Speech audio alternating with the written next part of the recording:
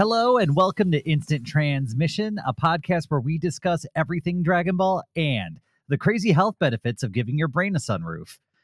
Dastardly droids have finally revealed themselves and mankind is once again in peril. Our heroes rush to action, Goku stepping forward to take on Android 19 in single combat.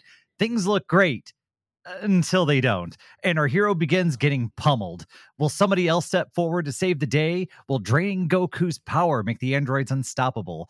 How many punches to the face is too many punches to the face? Grab your human charger and plug that bad boy in as we get ready to jump into the Android Arc Part 2. I'm your host, Dayton, and once again, I'm joined by my co-host, Todd. Hi. Tonight, we'll be covering Kai's episodes 61 through 67, which picks up after the events of the time-traveling Trunks, Vegeta's son from the future, warning them about the android apocalypse.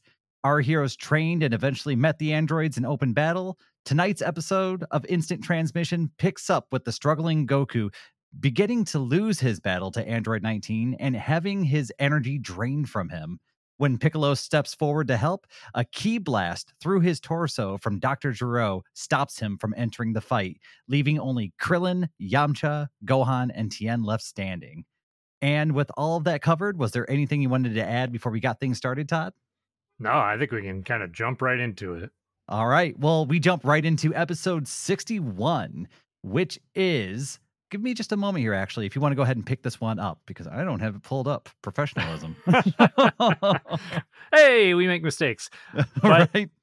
we are jumping into episode 61. This one starts off right where we left off with Goku getting drained by Android 19, and it jumps straight into the action, even before we get our title card, funny enough, with Vegeta coming in, kicking Android 19 right in the face, clear off of Goku.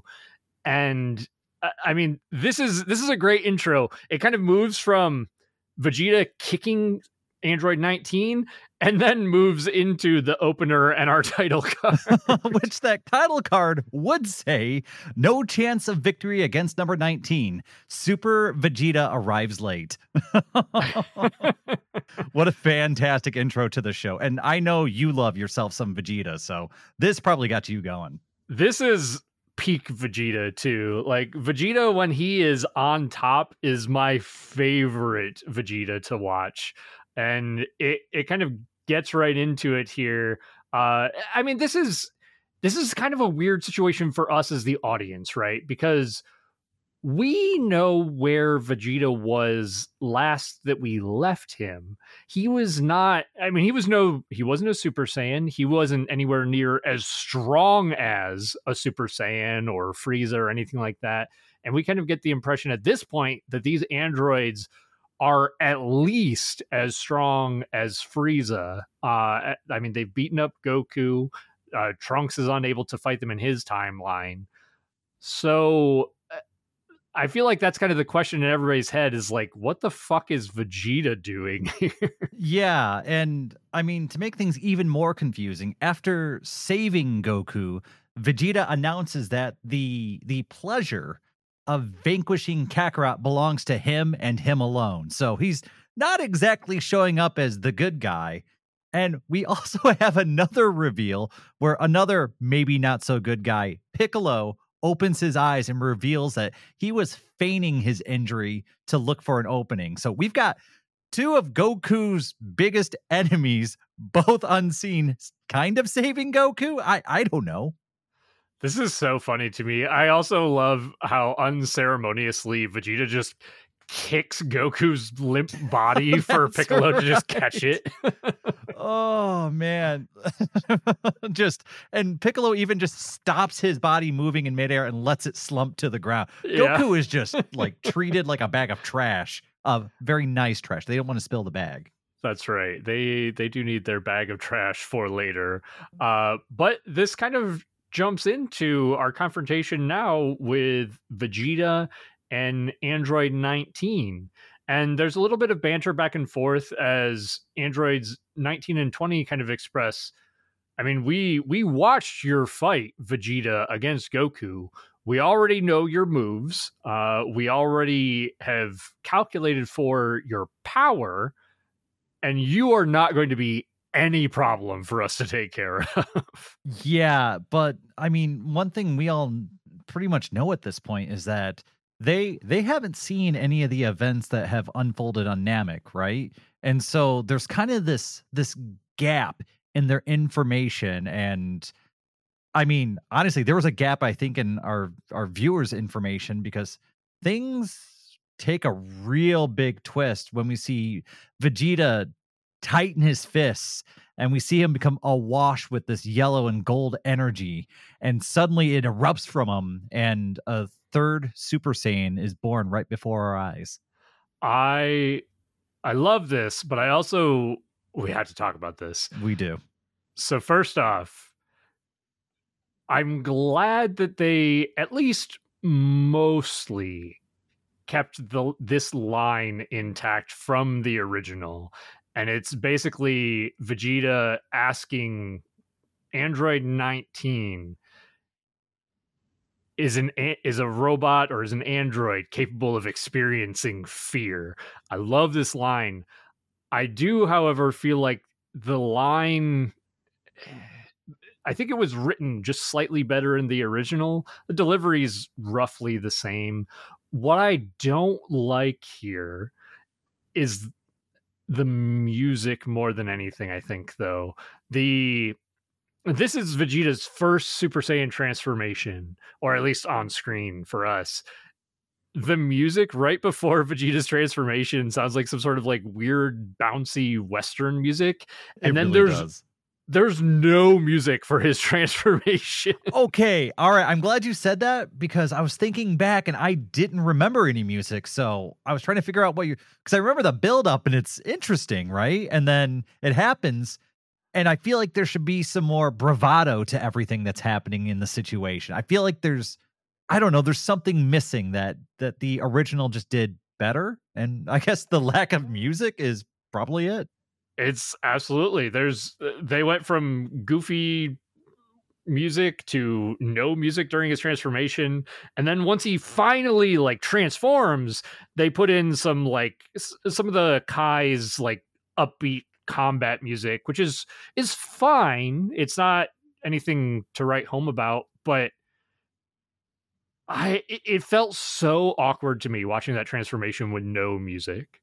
Yeah, and I don't know. I feel like if I was making Kai, that you almost want Vegeta to kind of have like his own theme music, right? Like his own Vegeta's doing something badass, and we've got this riff that's specifically for him. And I mean, actually, we briefly talked about this after recording an episode. There's tons of different music that was made just for Dragon Ball throughout the history of Dragon Ball. So we know they're not afraid to go out and get something made, and we know that they already have a big selection. So for me, it's almost kind of inexcusable for them to not at least have a music choice for this transformation.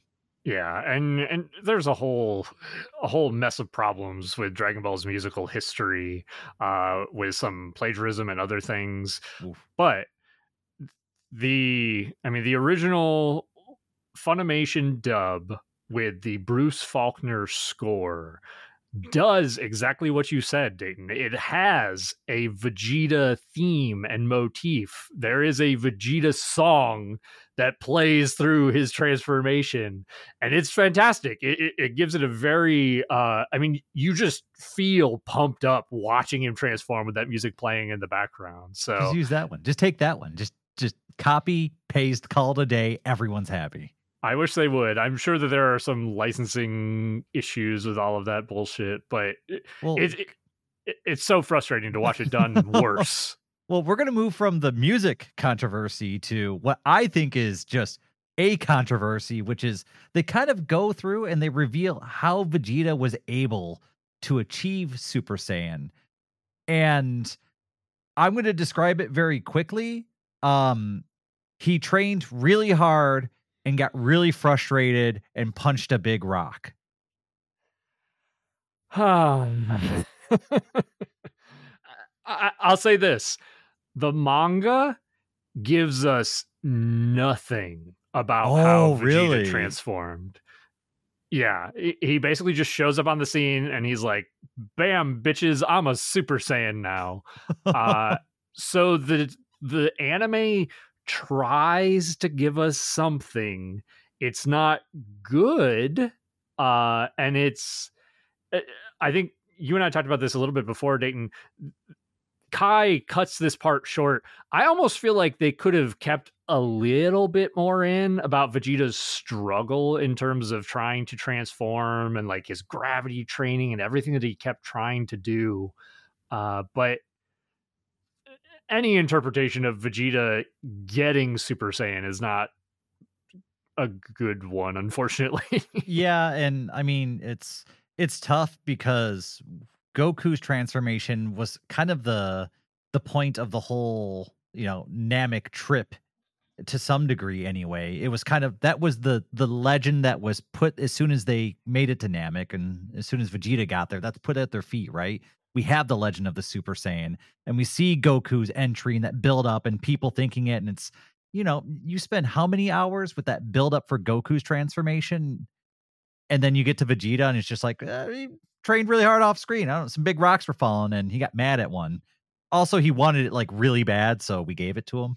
Yeah, I will say Kai at least tries. They give Vegeta some dialogue basically saying that he had once he committed to and let in those feelings of self-hatred and self-loathing, that he was not the first Saiyan of this generation to reach the pinnacle of the Saiyan race, the Super Saiyan, that Goku had beat him to the punch. That was kind of like once he accepted that, that was his breaking point for turning into a Super Saiyan. So I like that they at least try to give him some sort of reasoning. I can accept that, especially since I didn't realize that the manga didn't give them anything to work with, and that's such a huge question. But I guess on the flip side too, the Goku sort of stumbled into the Super Saiyan transformation. It probably gets easier once you've seen it done, once you kind of, especially Vegeta, who's an expert fighter, a very experienced fighter, and somebody who's like, really keyed in. Just he's smart. He's brilliant when it comes to everything combat related. So being able to see someone in that transformation, I'm assuming he was able to pick up some context clues and put it together himself. Yeah, absolutely.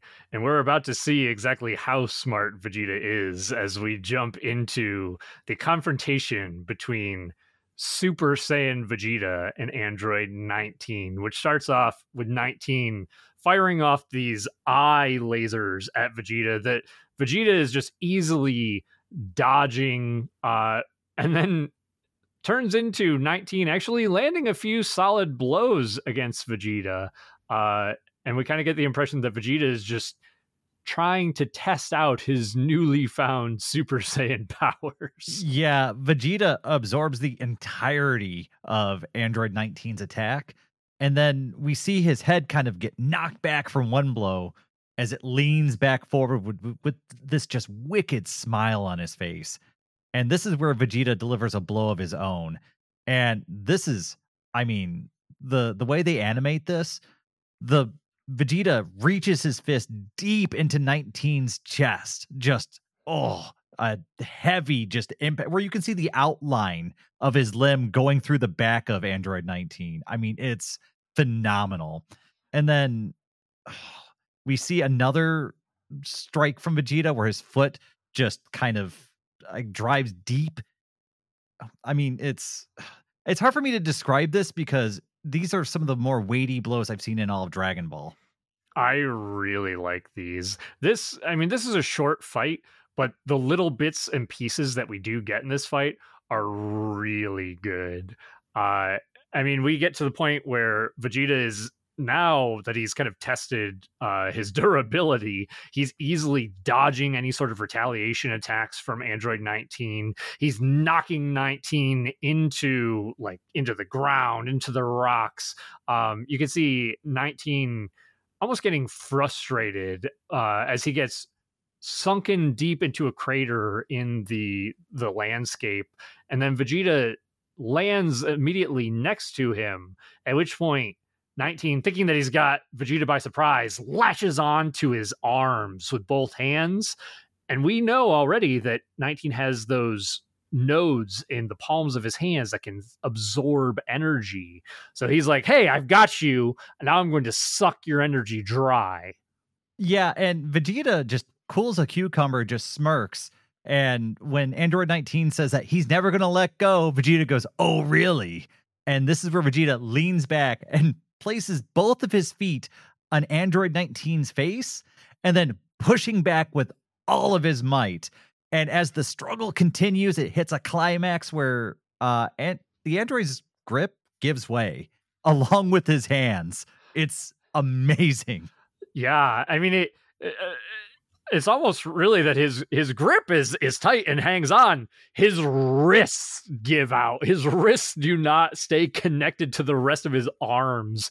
So Vegeta kind of moves away with these hands and wires at the ends of the hands dangling from his wrists.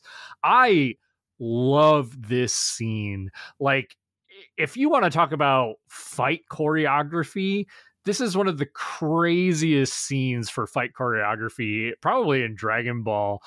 Vegeta is already like a compact man. So when he basically just squats on 19's face and gets to that full extension to just rip his arms off, fucking wild. It's amazing. Well, Vegeta's not done yet. He kind of lowers his head a little bit, and you see that just wicked grin on his face as he begins this death march, this slow plodding pace towards the now unarmed or unhanded android, the disarmed android, who actually starts panicking and starts clawing, or I guess there's no fingernails, just trying anything, clawing with his stumps at the side of this crater, trying to get away from Vegeta, try and preserve his own life, as Vegeta's just eating up this moment as this android just runs away from him in pure fear. Yes, machines can feel it. Yeah, this is the payoff, as Vegeta says. I guess androids can feel fear. And then we get the debut of Vegeta's Big Bang attack. Yes, rising from the ground, Vegeta announces his Big Bang attack. And we see the Android 19 scurrying across the desert landscape. And he's eventually met with this colossal ki blast from our Prince of Saiyans and is eradicated from this earth. Nothing's left but his, well, not so living head. Yeah, just his round head rolling across the landscape. This is a beatdown, right? This isn't even much of a fight, honestly. But I love Vegeta when he's on top, when he is just like absolutely superior to his opponent, and he is just relishing in his superiority. Yeah, and he's getting to really take his Super Saiyan powers out for a walk right now, right? This is the legend is living up to what it says in the tin, and he's enjoying his moment. Yeah, and as we kind of come to the end of the episode, Vegeta turns off the Super Saiyan, and he has a little bit of a dialogue here with Android 20 as he's basically taunting him. Vegeta saying, if there was any time for you to attack me, now would be the time, given that your buddy sucked a bunch of my energy away. And 20's kind of like, what kind of a tactic is this? Like, why would he goad me into attacking him if he felt like he wasn't going to win? And this turns into Android 20 running away, basically just darting away, trying to escape, getting out of there. As Piccolo kind of gives us the analysis of the whole situation, being like, if 20 actually attacked Vegeta, Vegeta would have been screwed. But Vegeta played that perfectly by goading him into attacking and getting him to retreat. Yeah, and with the android running off, Vegeta takes the moment to request a sensu bean from Krillin. He's requesting a charge up, and Krillin kind of has this hesitation because He's still not really sure if Vegeta's a good guy. He kind of questions it for a moment, but Piccolo, the voice of reason, kind of pipes in and says, "Hey, like, he's on our side right now. You might as well." And so peace is made, and now the team gets ready to go out clobber the other android who's currently running into hiding amongst a bunch of big rocks. And this is tough for our Z fighters, right? Because we already established they can't sense androids' energy.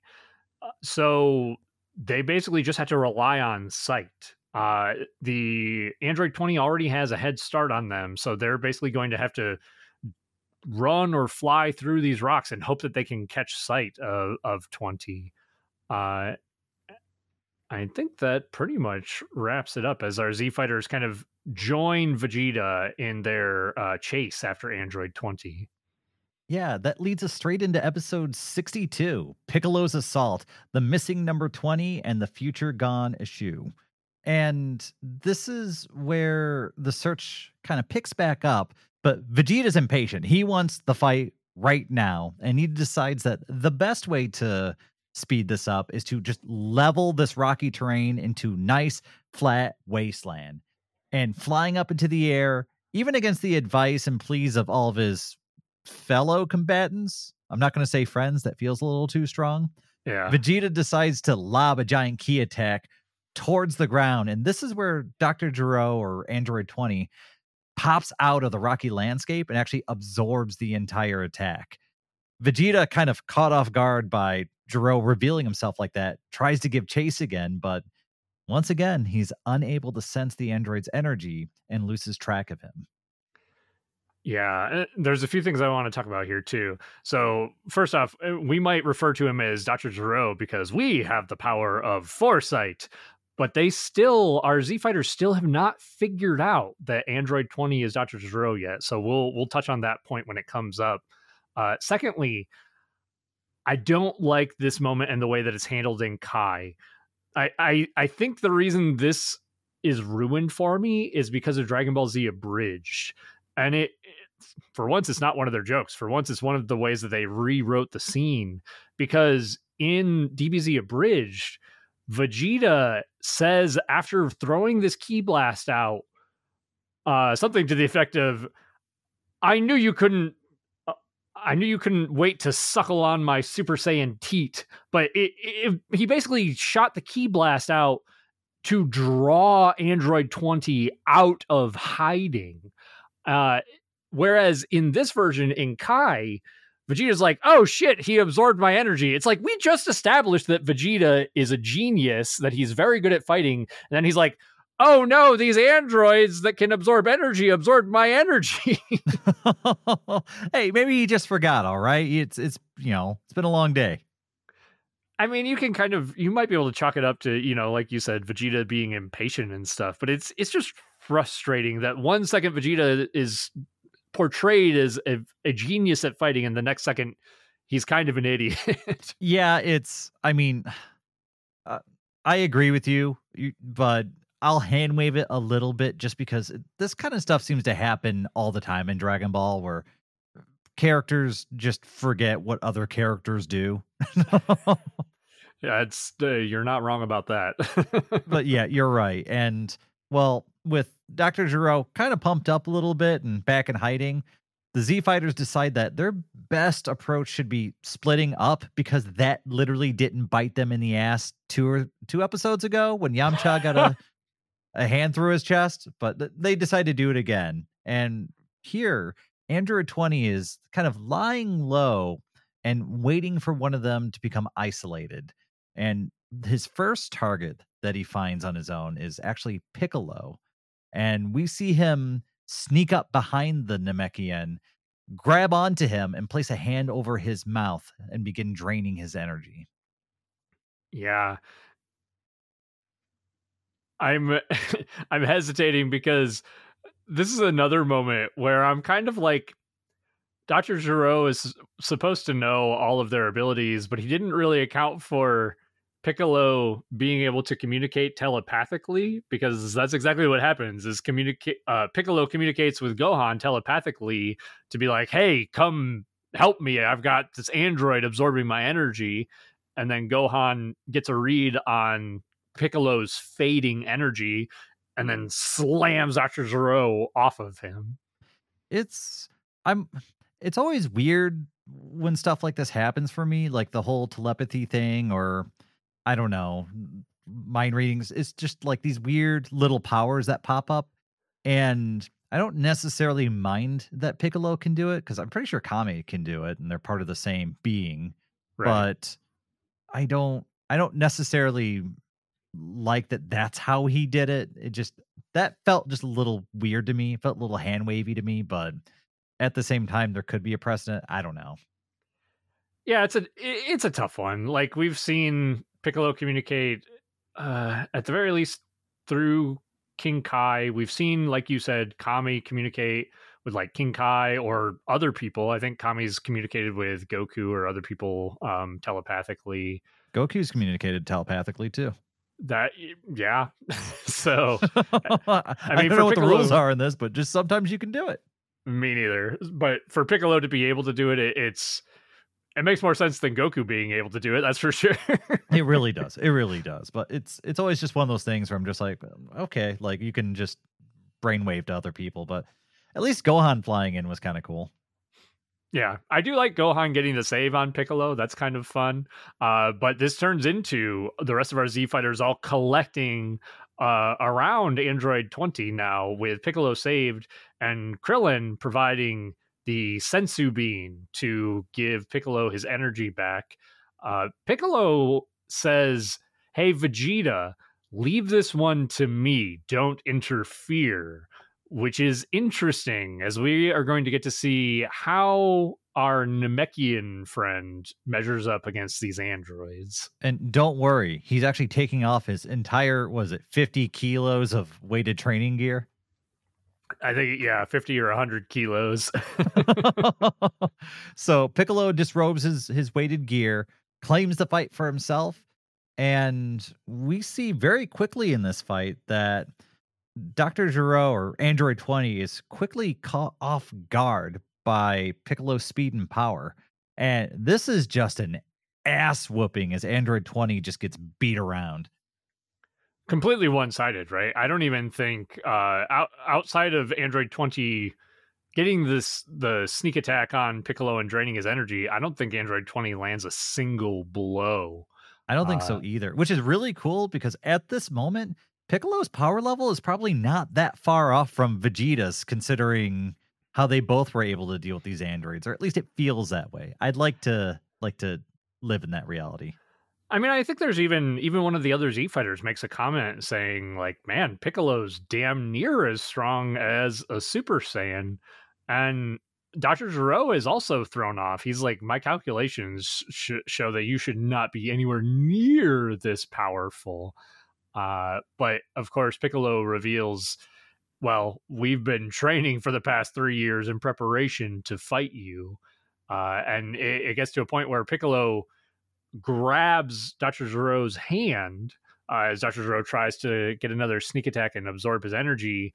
And then Piccolo full on chops through Dr. Zero's arm and removing one of those hands with the energy drain nodes. Yep, and it's Dr. Gero is realizing kind of the error of his ways at this point. Um, Also kind of happening in the periphery of this battle, we see that future Trunks has arrived back in our timeline and is heading towards the battle. But on his way to the current battle site, he notices the disembodied head of Android 19, and we see his eyes kind of open wide in fear. And he mentions that he does not recognize this android. I love this. This is good storytelling for the audience because we get to see.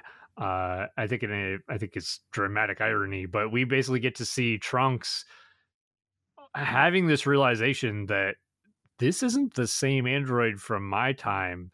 So we're going to start to like put those pieces together and be like, man, things have really changed from future Trunks' timeline.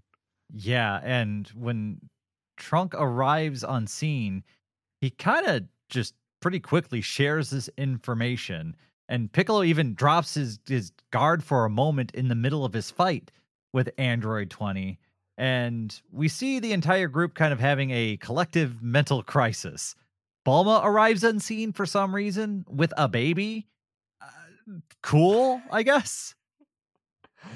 I mean, I've always been torn about this moment because on one hand, I kind of get it. Like, Bulma has always been adventurous. She's been on a lot of dangerous adventures with Goku in the original Dragon Ball. And she did, as by her own words, she did go to Namek and never got to lay eyes on Frieza. So I could kind of see that sticking with her. At the same time, she has no business being here. Leave the baby at home. Leave the baby at home. Like, you've got a family and infinite money, infinite sitters. Leave the baby out. Why are you bringing a baby to a battlefield? Yeah, that part is fucking wild beyond imagination. But yeah, Bulma's there. And it's at this point that things quickly go off the rails when Android 20 screams out that even if he's defeated, 17 and 18 will avenge him, and then blows everything up. Yeah, there are a few key little details in here that are going to be important moving forward too, because as Trunks arrives on scene, Piccolo doesn't think to censor himself and says, "Hey, Trunks, what are you doing here?" At which point Vegeta catches that detail. And this is when the pieces all click for Vegeta, as Vegeta's like, wait a second, this guy from the future, who is also inexplicably a Super Saiyan, even though there's only 2.5 Super Saiyan or 2.5 Saiyans alive in this timeline. Now, I guess technically another half. This guy's my son. He's my son from the future. He looks like him. He's got the same name. He can turn Super Saiyan. So Vegeta is now in the know here, which is going to be important. I think there was one other detail here that I'm forgetting too. Basically just Dr. Gero, I guess, using Bulma as a way to escape the scenario. I do love the moment they took with Vegeta kind of putting everything together and just his face just like freezing up and the shock on him when he finally figures it out. I actually enjoyed it. I really like that too. And I feel like it almost gives you the impression that he's going to have a slightly different reaction to what's going on than he does. But I think that about wraps that one up, right? It does. Sorry, I did remember the other detail though, because at this moment we do get Bulma. This is the reveal of Dr. Gero, because Bulma is the one who sees him. She gets to see her android, but she sees him and she's like, "Oh, what's Dr. Gero doing here?" Yeah, she does name drop. I do think they have a bigger discussion about it though in the next episode. Yeah, I like that she's the one who recognizes him though, because they're both like Dr. Gero and Bulma and her father are all big name scientists, so it makes sense that they would all know each other. Mm-hmm. Yeah, I think that leads us into episode 63 though, which is Pursue Dr. Gero, the search for the mysterious laboratory. And this picks up with the dust settling from Gero's giant explosive ki blast. And the good doctor is nowhere to be found. We see that Trunks saved Bulma and his baby self from the blast. And we see him kind of turn his gaze towards Vegeta afterwards. And he's kind of pissed.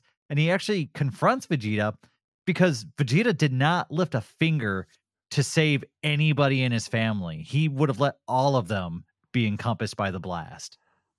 I love this moment so much.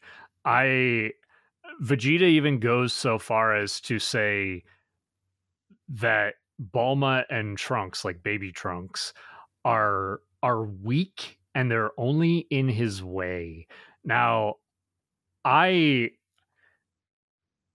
the point that I was talking about before, where Vegeta realizes that future Trunks is his son, this sentence about baby Trunks being weak and being in his way is a deliberate jab at future Trunks, calling him weak, calling him in Vegeta's way. And this is almost like clearly because Vegeta, he had his pride hurt when Trunks showed up, turned into a Super Saiyan, and easily dispatched Frieza, the tyrant who controlled Vegeta his entire life. So this is almost Vegeta feeling inadequate and kind of trying to get that dig in at Trunks to get back at him for that. Yeah, it's kind of an emotional roller coaster. I think both for Vegeta and kind of for me as a viewer, because I was caught off guard when I saw this the first time. I was like, why is Vegeta being such a big jerk? And then I kind of pieced some of that together. But I mean, we'll see as we go through this episode. This isn't like the only instance of this happening. It's a wild ride. So it's something that we're going to kind of keep an eye on. Oh, absolutely. But fortunately, Future Trunks was on the scene to save Bulma and Baby Trunks. Do you know what at Vegeta this- said before he flew off? Oh, yeah. I forget the exact line. Do you have it down? He leans in to Trunks and he rebuttals to Trunks, telling him, you would have let your family die. You would have let us all die. You're a self-absorbed person. And Vegeta kind of scoffs at him and he rebuttals in this quiet but very serious and threatening voice, "Never question me, whelp," and then flies off. And it, like, even the animation, he like flies right into his face and it's very aggressive. It's very like Vegeta's when he does it, he's standing kind of like over top of Trunks. All of it is like superiority complex, like Vegeta trying to make himself the dominant figure in this relationship. Yeah, it's wild, especially after everything that's happening. You get this like, honestly, it's insane. This like family drama happening in the middle of this giant world affecting scenario. It's happening so fast too. You hardly have time to collect yourself. It's really good character writing. I love this a lot. But I think this kind of results in us getting the longer discussion that you were talking about Dr. Gero, as Bulma's like, "Hey, I saw pictures of this guy, in some of his work for, his science for, whether it be robotics or the Red Ribbon Army or whatever the case was." None of the Z fighters, including Future Trunks, knew that was the case, but they're all like, "Oh, well, Dr. Gero is clearly an android now. That's interesting." Yeah, so we have this once living human scientist that was turned into an android. And on top of that, like you said, Trunks did not recognize Gero or Android 19.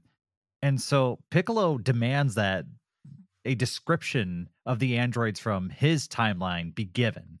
And this is where we're told that Android 17 is a young man with black hair and an orange scarf.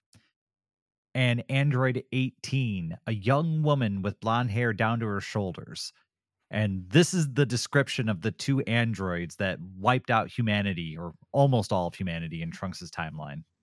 What do you think about this detail, Dayton? What do you think about the fact that Future Trunks went back in time to warn the Z fighters about these androids and never gave them a description? I actually buy it, and I buy it because Trunks has only known the two androids.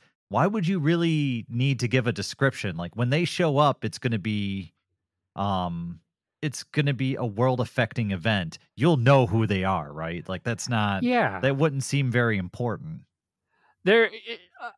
I think I'm of two minds about it. Like, on one hand, I could kind of see, like, obviously you should give them a description. Like, they're going to need to find these guys. But at the same time, like you said, that makes sense too. Like, when shit starts getting blown up, you'll be able to find them. In addition to the fact that, Trunks going back in time to meet these people who are almost like legendary to him, including his own father, who he's, never met. That's the whole situation's probably just overwhelming. Meeting your father who you never met, meeting your the young version of your mother, and also trying to make sure you're very careful about the information you give out because you're not sure how it might affect multiple timelines. Like, there's a lot to keep track of. And on top of that, Trunks is what, like 16? Yeah, 17, I think. Yeah. So, I mean, I It's can imagine a 17-year-old being like, I can't balance all of this, but I'm going to do my best. I think I agree with you. I've definitely seen some people like kind of poke fun at this detail on the internet before, and I'm kind of like, I think there's a lot of ways that it could be justified, honestly. And if let's say we don't get the Android 19 and 20 and we just see the androids from Trunks's timeline, does anyone catch that he never gave a description? I think that's the only reason why people bring it up. Oh, you're saying if 17 and 18 had been the ones who showed up in South City rather than 19 and 20. Yeah, like it's only an issue because they made it a plot point. I don't think anyone catches that really without like looking under a microscope that he never gave a description.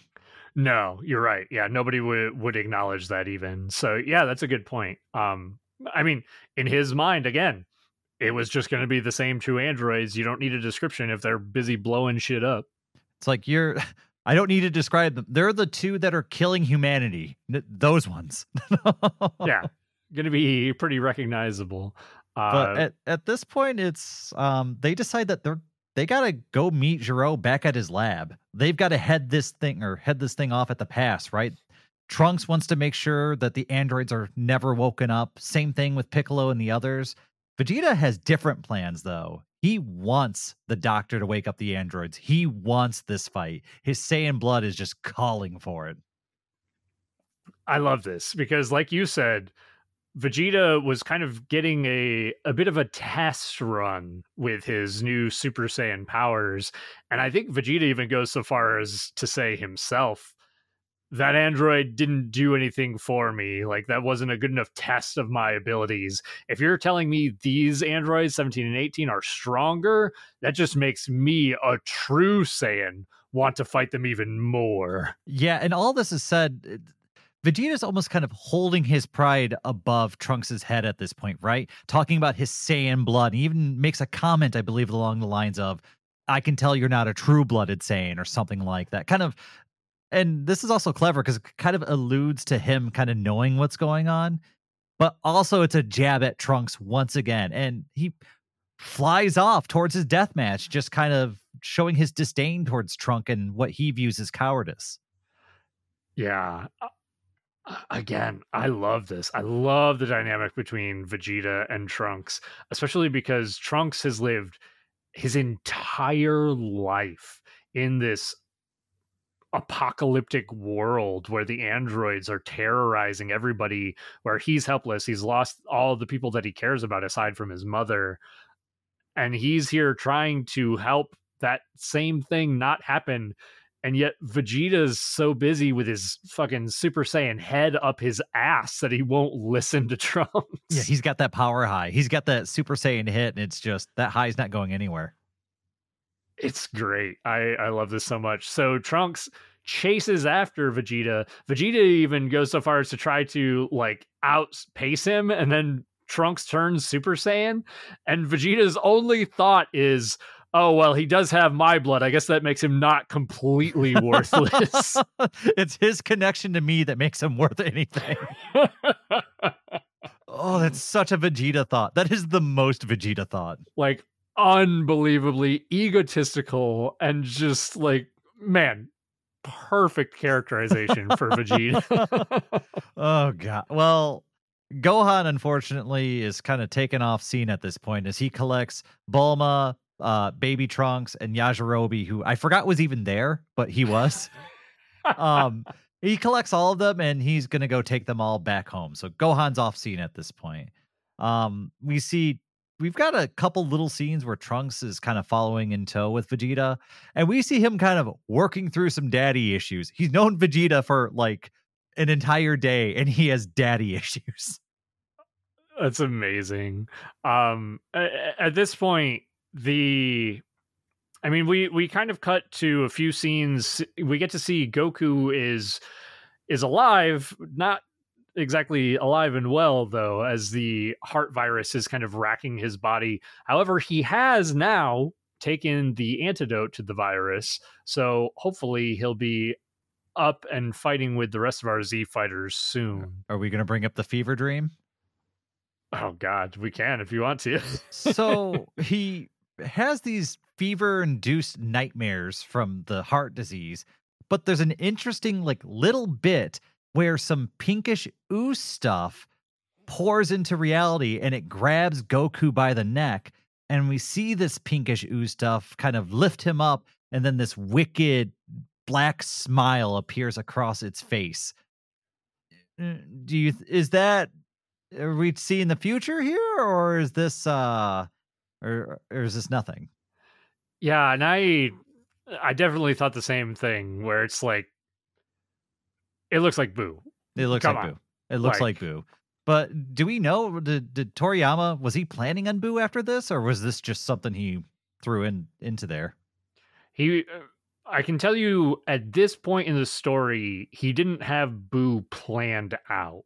Now, he might have had a character design in his back pocket for Boo, but even the Cell arc was almost like improvised. It was, tampered with by Toriyama's editors at the time.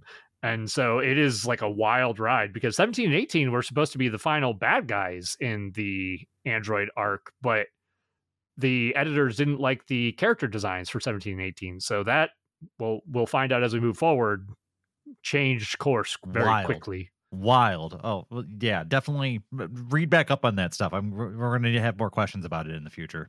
Yeah, absolutely. We'll definitely talk about that moving forward. But Goku is having fever dreams, but we flip back over to Piccolo, Tien, and Krillin as they all arrive at North City, and they begin searching the mountains for Dr. Giro's lab. Krillin points out that it's cold at least twice. That's important. They also decide to split their sensu beans amongst each other and begin searching the landscape. Let's split up, gang. Again. I agree with you. This is ridiculous. I will give them one good point in that at least they have the sensu beans on hand and everybody has some this time.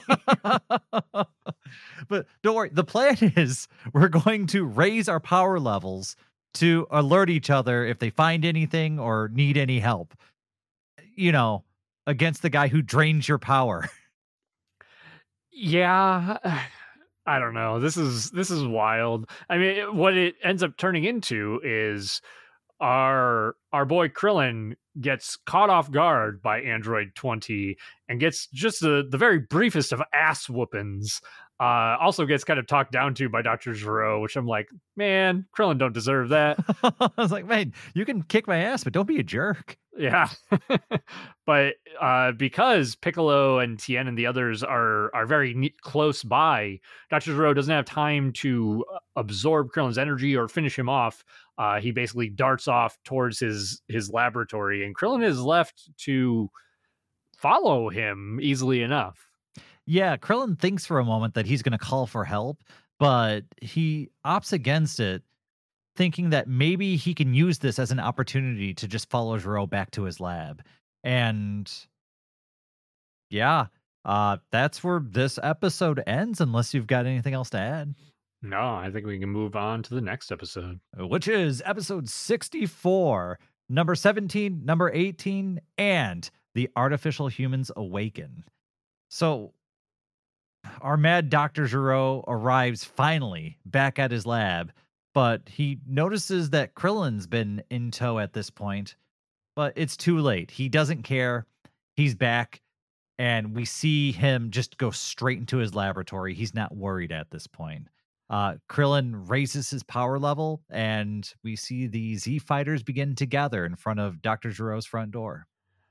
And this quickly turns into, it cuts to Dr. Gero inside of his lab, and we can see these capsules, human-sized capsules with numbers 17, 18, and one open that has number 19 on it. But Dr. Gero wastes no time in opening up these capsules and activating androids 17 and 18.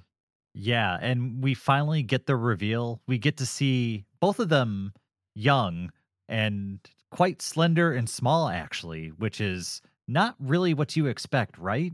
Um Both of them step forward and you can tell that they almost look identical as far as body structure, and they swear their loyalty and say apologies for Dr. Giro for some loyalty issue they had previously. And Giro's ecstatic. He's over the moon. The reprogramming worked. That is until we realize that 17 and 18 have been feigning loyalty at this point. And when the good doctor lets his guard down, the device he was using to control them is swiped from his hand.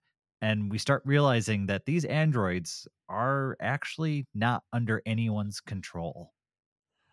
I really like how I like in this version how much 17 and 18 commit to the bit of like, yeah, we're totally under your control. Like the reprogramming worked. And then as soon as they have the remote, they're like back to, yeah, we figured out that this remote turns us off. We're going to break it. And also, fuck you. Yeah, once they have the remote, they start doing whatever they want, right? Actually, once they get the remote and destroy it, they start doing whatever they want. And our Z fighters who are gathered outside, they're kind of overhearing this mutiny. They uh, s- put down their defenses, like they were going to bust in and take out the good doctor and stop him from doing whatever he was going to do, but they overhear all this bickering going on and they kind of listen to it unfold for a moment. Well, that is until Vegeta steps in. Yeah, because Vegeta shows up on scene and Vegeta's like, you guys aren't going to destroy those androids. I'm about to go fight those androids. And he gets ready to blow open the door. Trunks says, this is the beginning of Trunks saying the exact wrong thing. As Trunks says, no, there's no way that we can beat them right now. At least wait until Goku is better. Uh-oh, hit the Goku button. Oh, yeah. Shouldn't have done that.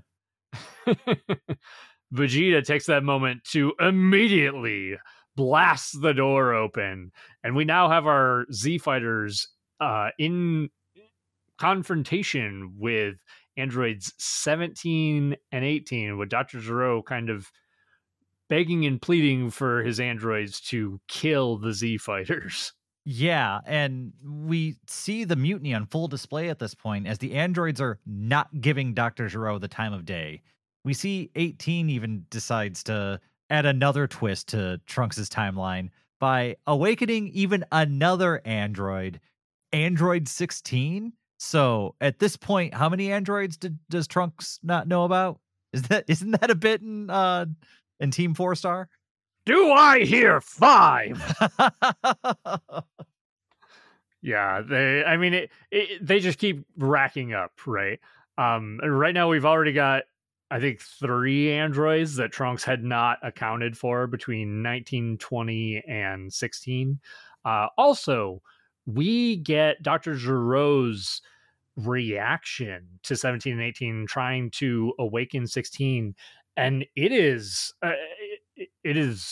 very, I mean, it's fear. Like, Dr. Giro is saying, don't wake him up. If you wake him up, it will doom us all. He is a failed experiment. I'm going to completely reprogram him. I wanted to ask you here, Dayton, what do you feel, especially with the power of foresight, how do you feel about Dr. Giro's reaction here? Like, why do you think he felt so strongly that 16 was a failed experiment and was going to kill them all? See, I still don't have a strong opinion about that because I'm trying to put some of this together in my head. What is the purpose of 16 in the grand scheme of things? Because we kind of already know where the power level of all these androids really lie, right? And we kind of understand their purpose as well in the grand scheme of things to some degree. But I'm wondering, I don't know, Are there some other tie-ins that I'm not putting together correctly? I'm really not sure about it, and I'm not sure if honestly, if waking up 16 really made a big difference in the large picture anyway. Yeah, I mean, not in terms of Power the level. right. Yeah, it. There are just some really interesting details here because it. I know Team Four Star likes to make fun of this point because when we actually get to see 16, it doesn't really give us the impression that 16 is like some world destroying threat. There's also an interesting little detail in here where 17 says, "My sensors indicate that I'm stronger than 16 is," which I'm just vastly curious about that. Like, because again, we know moving forward that that's not the case. And why do his sensors show that? Did Dr. Gero deliberately program that into 17 and 18 to show them that 16 was weaker than them for some reason? Like, it's super interesting to me. Yeah, I don't know. I have a lot of questions. I don't know if that was the correct line of dialogue to use in that moment. Um, it feels a little misplaced. I think my brain kind of goes into overdrive trying to figure out why he would say something like that. Um, I mean, something in the back of my head says that it might tie in with maybe some other experiments that might be coming down the road. I'm not sure because we all this is kind of a rush job, right? Dr. Gero wasn't really ready to let these androids out. He's made it clear that he wasn't like the programming wasn't complete. Their personalities weren't, they still had some kinks in them. This was a desperation move to let out 17 and 18 at this moment. So I don't know what his grand scheme was with all of these androids, but it's definitely not whatever's happening now. Yeah, yeah. His plans have completely gone into the shitter. Well, they're about to go even further because when he threatens to shut them down and 17 kind of quips back, well, we destroyed your device, so you can't do that. Dr. Gero says probably the worst thing he could in this moment and says, well, I guess I'll build another. And it's at this point that 17 kind of looks back with this dark demeanor, and we see 17 kind of at lightning speed deliver just a brutal kick to the side of Dr. Gero's head that removes it from his own body. And everyone who's here at this point watches Dr. Gero get publicly executed right in front of them. Yeah, this is, I mean, this is a big deal, right? Like, these guys, we've seen Android 20 is clearly, or Dr. Gero is clearly powerful. Uh, Maybe not as powerful as full power Super Saiyan Vegeta, and maybe even not as powerful as Piccolo, but not weak by any means. 17 dispatched him, with two strikes, and it, was very little effort whatsoever. This kind of turns into Trunks seeing these monsters unleashed on another timeline and just losing his shit. Like, I'm not going to let this happen to this timeline as well as my own. I have to say, I was disappointed by this scene too, because the delivery from the voice actor here, it doesn't give a lot of weight and oomph to what Trunks is feeling. It's just kind of like Trunks says the line and then fires off his big ki blast. But I feel like Trunks would be angry, like screaming in this moment. And also the music does not hit home like it does in the original. Well, I also think that in the original, uh the moment that Trunks announces his actions that he's not going to let this happen to another timeline and then goes nuclear, it feels like it happens, I guess, at a spot that just makes more sense. Whereas in Kai, it feels like they kind of let everything play and draw out a little bit more, especially in Kai where things happen quickly. And then he just kind of launches the attack. It doesn't, I don't feel that same urgent need to get rid of these androids. I don't feel that same level of, I guess, PTSD that Trunks had in the original. Yeah, we're not given it as much time to kind of sit with it because of the pace of Kai. So yeah, I can kind of see what you mean. I remember seeing that scene as a kid and just feeling the emotions from Trunks, and we don't get that here. So I was a little bit bummed out by it. Yeah, well, Trunks gets his pound of rock as he blows everything up except the 3 androids he wanted to blow up, which I think we mentioned this before the show. The dialogue is better here because Trunks doesn't mention, "Oh, that was my most powerful blast." Yeah.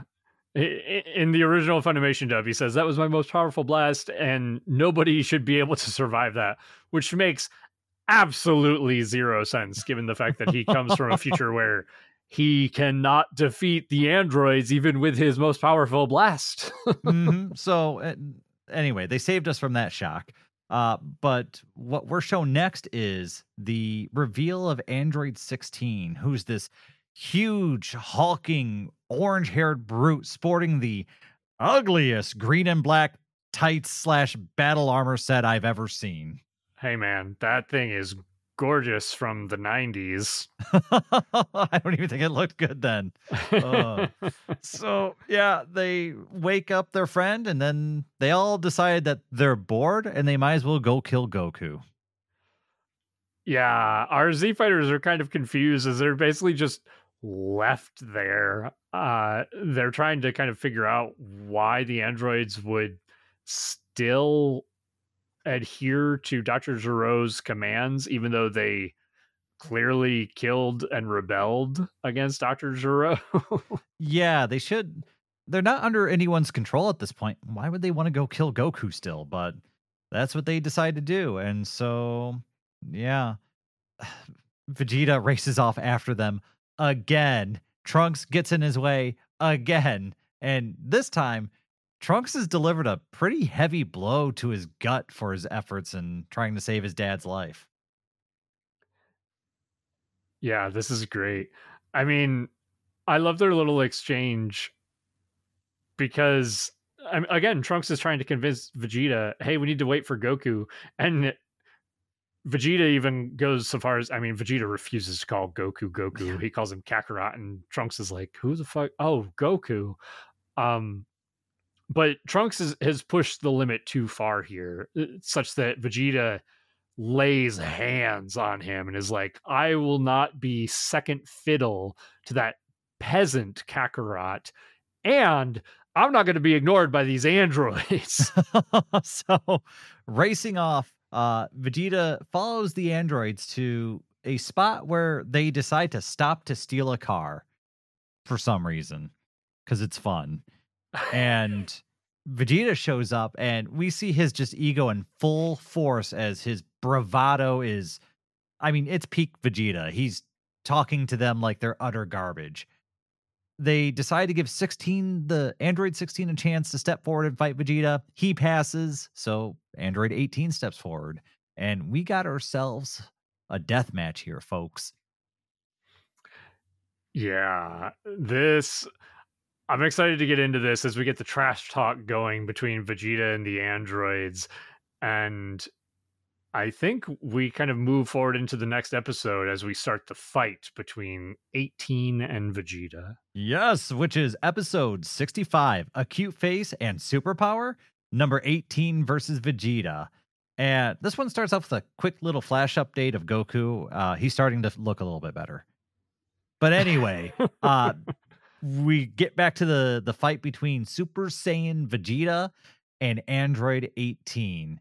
And they start off with a, quick little jab and a throw and a little key blast to kind of tickle the pickle at this point, as both combatants kind of seem impressed by each other's strength. Yeah, it's interesting hearing 17 on the sidelines just kind of be like, Vegeta's way stronger than Dr. Gero anticipated, and he's even kind of giving kudos to Vegeta. And there's a brief pause in the fight as Vegeta's like, well, since I can't tell how much damage you're taking with that infinite energy you have, guess I'm just going to have to blow you away. And he fires off a key blast at 18, who at this point is standing in the middle of the road with a truck behind her. I have to point this out because this is the wildest version of censorship that I've ever seen. As Vegeta blasts at 18, 18 jumps out of the way. Vegeta annihilates this truck that has somebody in it. The guy is honking his horn to get 18 out of the way. And then immediately following the blast of this truck getting destroyed with the man in it, you hear the same man and his voice just say, "Ah, my truck!" I laughed so hard. I laughed so hard that I'm glad they did it this way, because that was a scene that just I hope they don't ever fix it. That's the most official version out of all the versions to me. There's not even a character on the screen who to say it. It's just the smoking debris and then my truck. Let's be frank. There's no fucking way this guy is alive. Like, Vegeta murdered this man. Come on. And no, guy was fine. He just murdered a truck that day. No one died. Like, I watched the original. There's no dialogue from that guy in the original post-blast. They basically were like, yeah, but we can't have murder on screen. Like, Vegeta didn't kill the guy, so he's got to say something. Let alone we did just see a guy get his head kicked off and then crushed by an android. Literally the same episode. But that was okay because he was part robot. Oh, yeah. Like, the censorship in Kai is just absolutely wild to me sometimes. This is the funniest one that I've seen so far. It affects nothing to me. So, like, because they also killed how many people on that island when Dr. Gero went all key sprinkler on it? Like, how many people do you think died there? This one guy in a truck just... Oh, it's so good. Yeah, but we actually saw this guy on screen, so now it's important. It matters. Okay, all right. Yeah, we knew that guy. You can't just let good old trucker die like that. That's right. Oh, shoot. So, sorry, I got derailed. Where were we at? Sorry. I had to point that out. The fight basically kind of continues between Vegeta and 18. 18 gives him a savage headbutt. This is kind of the start of this fight going south for Vegeta. Yeah, and I love this headbutt, by the way. Android 18 kind of turns into a torpedo and just flies through the air at lightning speed, striking Vegeta hard on they strike the Prince of Foreheads on his forehead, and he has this big bloody gash here now. And we see the blood kind of ooze down and drip over his eye as he scowls in anger. And this is where Vegeta decides that he's going to respond in kind with his own rushing strike. But what looks like should have been a pretty heavy hit home, a different angle on the strike shows that 18 actually prepared for the attack and brought a knee up in time to actually make Vegeta impale his own torso on 18's body. And as he goes to slump forward from the impact of the hit, we see 18 kind of touch his forehead and push him back up to his feet as the Saiyan's almost standing there in shock from the pain. And then we see this open palm fist just come over the side and knock Vegeta into the immediate mountainside. Yeah, this is, I mean, the fight choreography here is it looks top good. Notch. Yeah. As this kind of turns into the rest of our Z fighters showing up on the scene, 17 on the sidelines is kind of doing some chit chat and some bartering, saying like, hey, if you guys interfere, you're going to have to deal with me. But if you let Vegeta fight 18 and don't interfere, we don't have a problem. So everyone kind of agrees to this, and 18's battle continues forward. We see both of them at like the fight reignites and they're both exchanging blows. Uh 18's clothes are getting torn. Both of their egos are getting bruised from all the trash talk. But Piccolo is looking on and he points out that the battle is obviously one-sided at this point, and it's not one-sided in favor of the Saiyan. He's basically stating that he's getting worn out.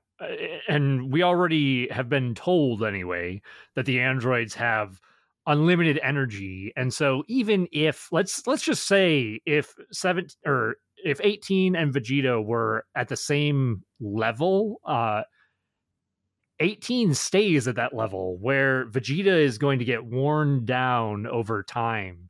So 18 clearly has the advantage. And this fight continues to move south for Vegeta as it gets to a point where he eventually gets knocked into the rocks. He charges at 18 and she gives him a vicious kick, dislocating or breaking his arm as his hand is turned the wrong way, not the way your hand should turn, and just kind of hangs limp.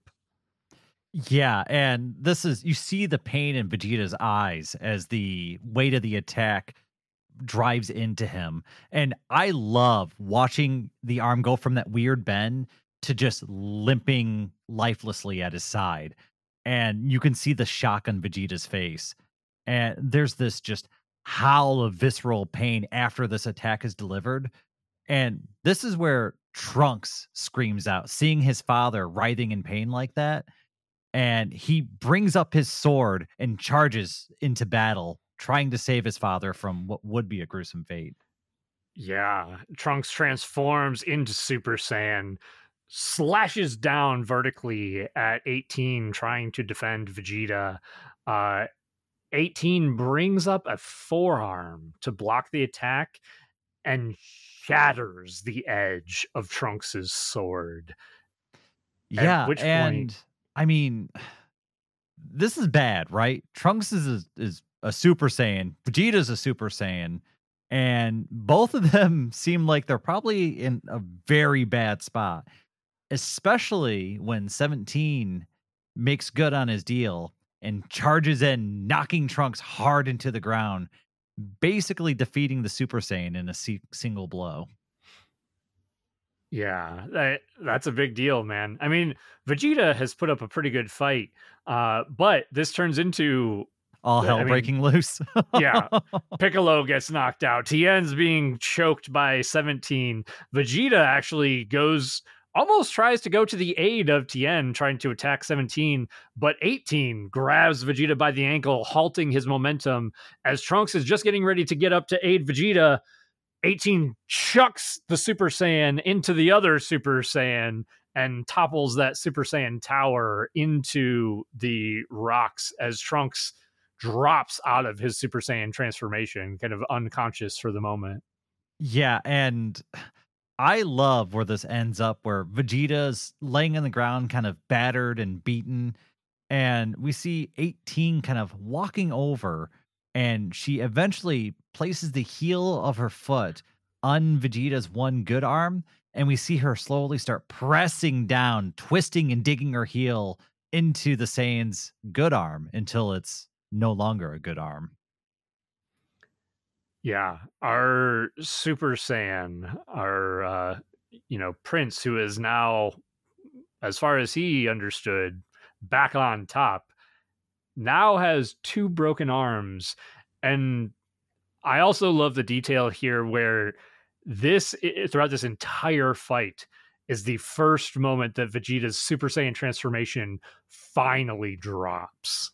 Yeah, I mean, you could probably tell at some point it was more pride keeping that form going than anything else. That would be admitting defeat at that point, and I think that's what that was. Dropping out of that form was him tapping out of the battle. I mean, he is so, like you said, he's running on that Super Saiyan high. He's running on that high of just being powerful, being back on top.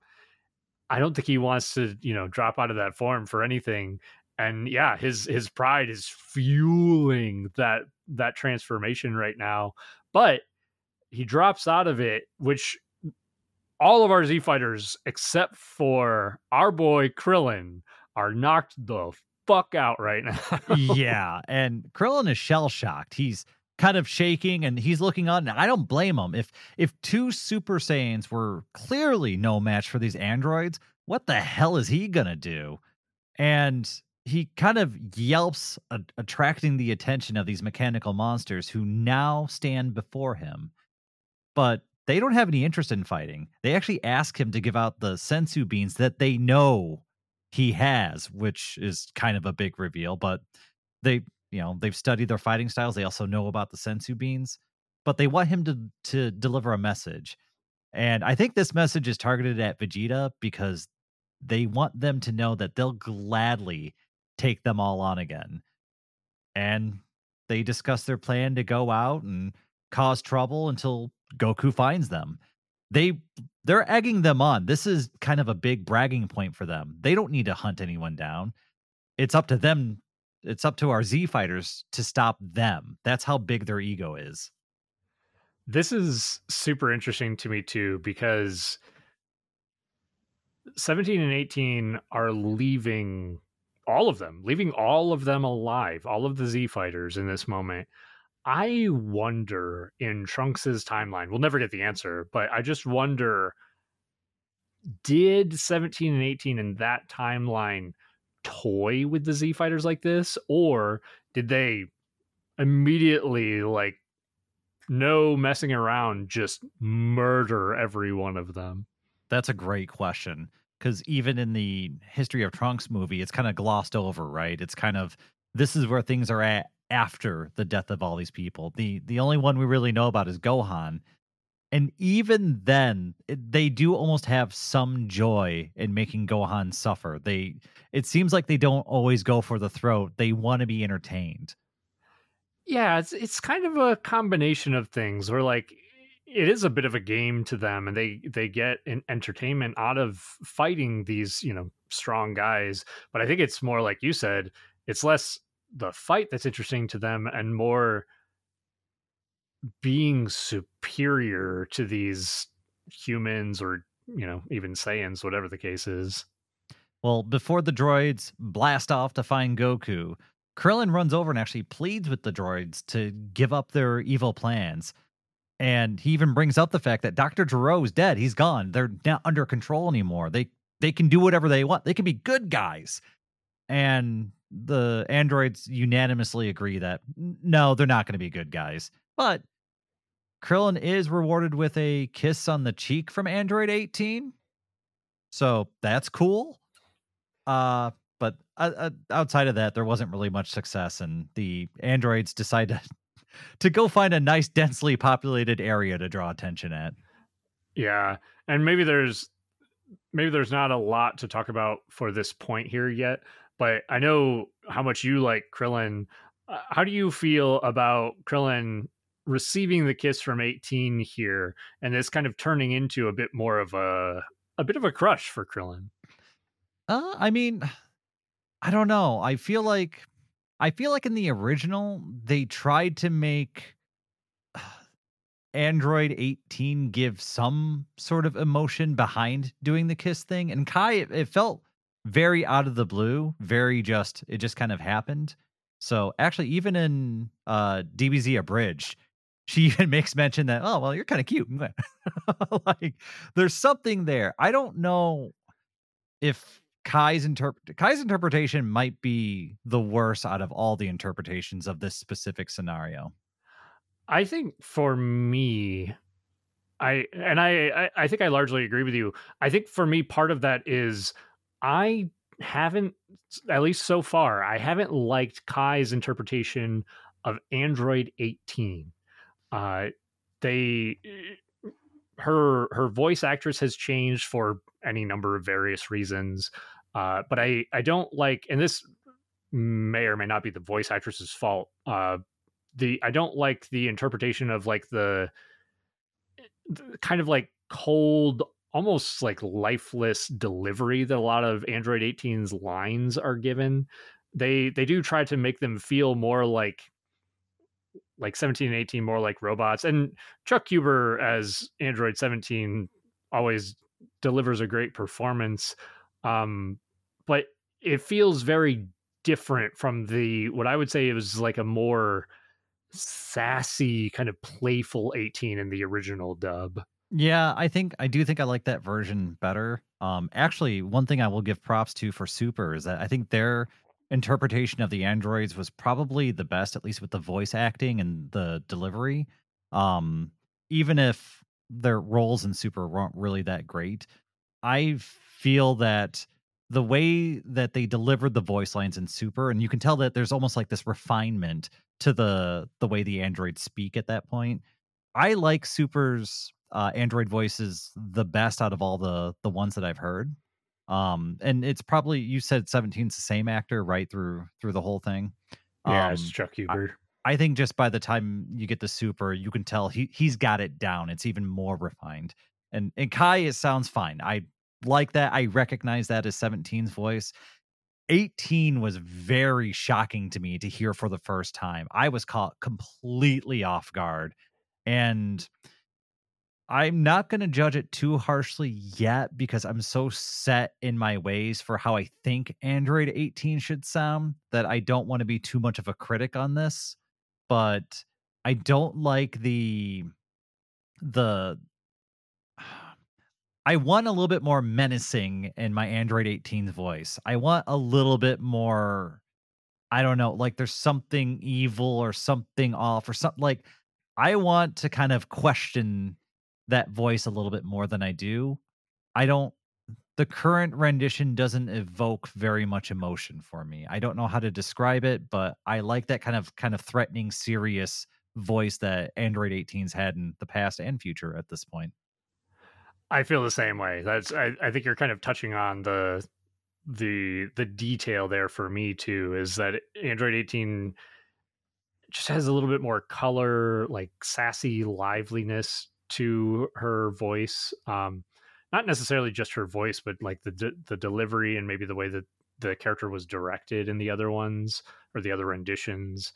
Uh, and it's just not hitting the same for me. Maybe that'll change moving forward because we haven't seen a lot of 18 so far. But That's true. And even in this battle, we didn't get very like there wasn't even a ton of emotion to get out of a voice acting performance. And so we know that because we've seen the future, we know that there's a lot of opportunity in the future for that performance to really take center stage. So we'll see what the actress does with Android 18 going forward. yeah, absolutely. I think that pretty much wraps up that episode and takes us to the next one. Yes, which is episode 66. Oh boy, this is a long name. The time has come to become one again. Piccolo's decision for the ultimate power. And Krillin rushes out to give the down party sensu beans. Um, Everyone despairs. Vegeta flies off in rage. Piccolo tells Trunks to just give it up this time. It's pretty much pointless to try and stop Vegeta. And Trunks tells everyone that the androids in this timeline are even stronger than the ones from his own. Oh boy, things are looking great. Yeah, absolutely. We do cut briefly to Gohan delivering Bulma back to her home along with Yajirobe, and then Gohan quickly dipping out because he wants to go check on his father and see how he's doing. Yeah, and with things so bad, Piccolo kind of becomes the voice of reason for everyone sans Vegeta that's currently still here. He tells the group that they need to just hide Goku until he's better. And then Krillin picks up on the fact that Piccolo told everyone else to do that and wants to know what Piccolo is going to be up to since they're all friends, right? And they shouldn't keep secrets from each other. Well, Piccolo does not like being called a friend, I guess, and decides to scream at everybody about how it's just an alliance of convenience and he still has plans for world domination, then throws a key blast into the ground and flies off angrily. So we had to talk about this. I even watching this in the original Funimation dub when I was probably a teenager, I this moment was so bizarre to me and I did not understand it at all. Dayton and I have recently finished watching the original Dragon Ball. So we've got Piccolo and his father, King Piccolo's full story fresh in our minds.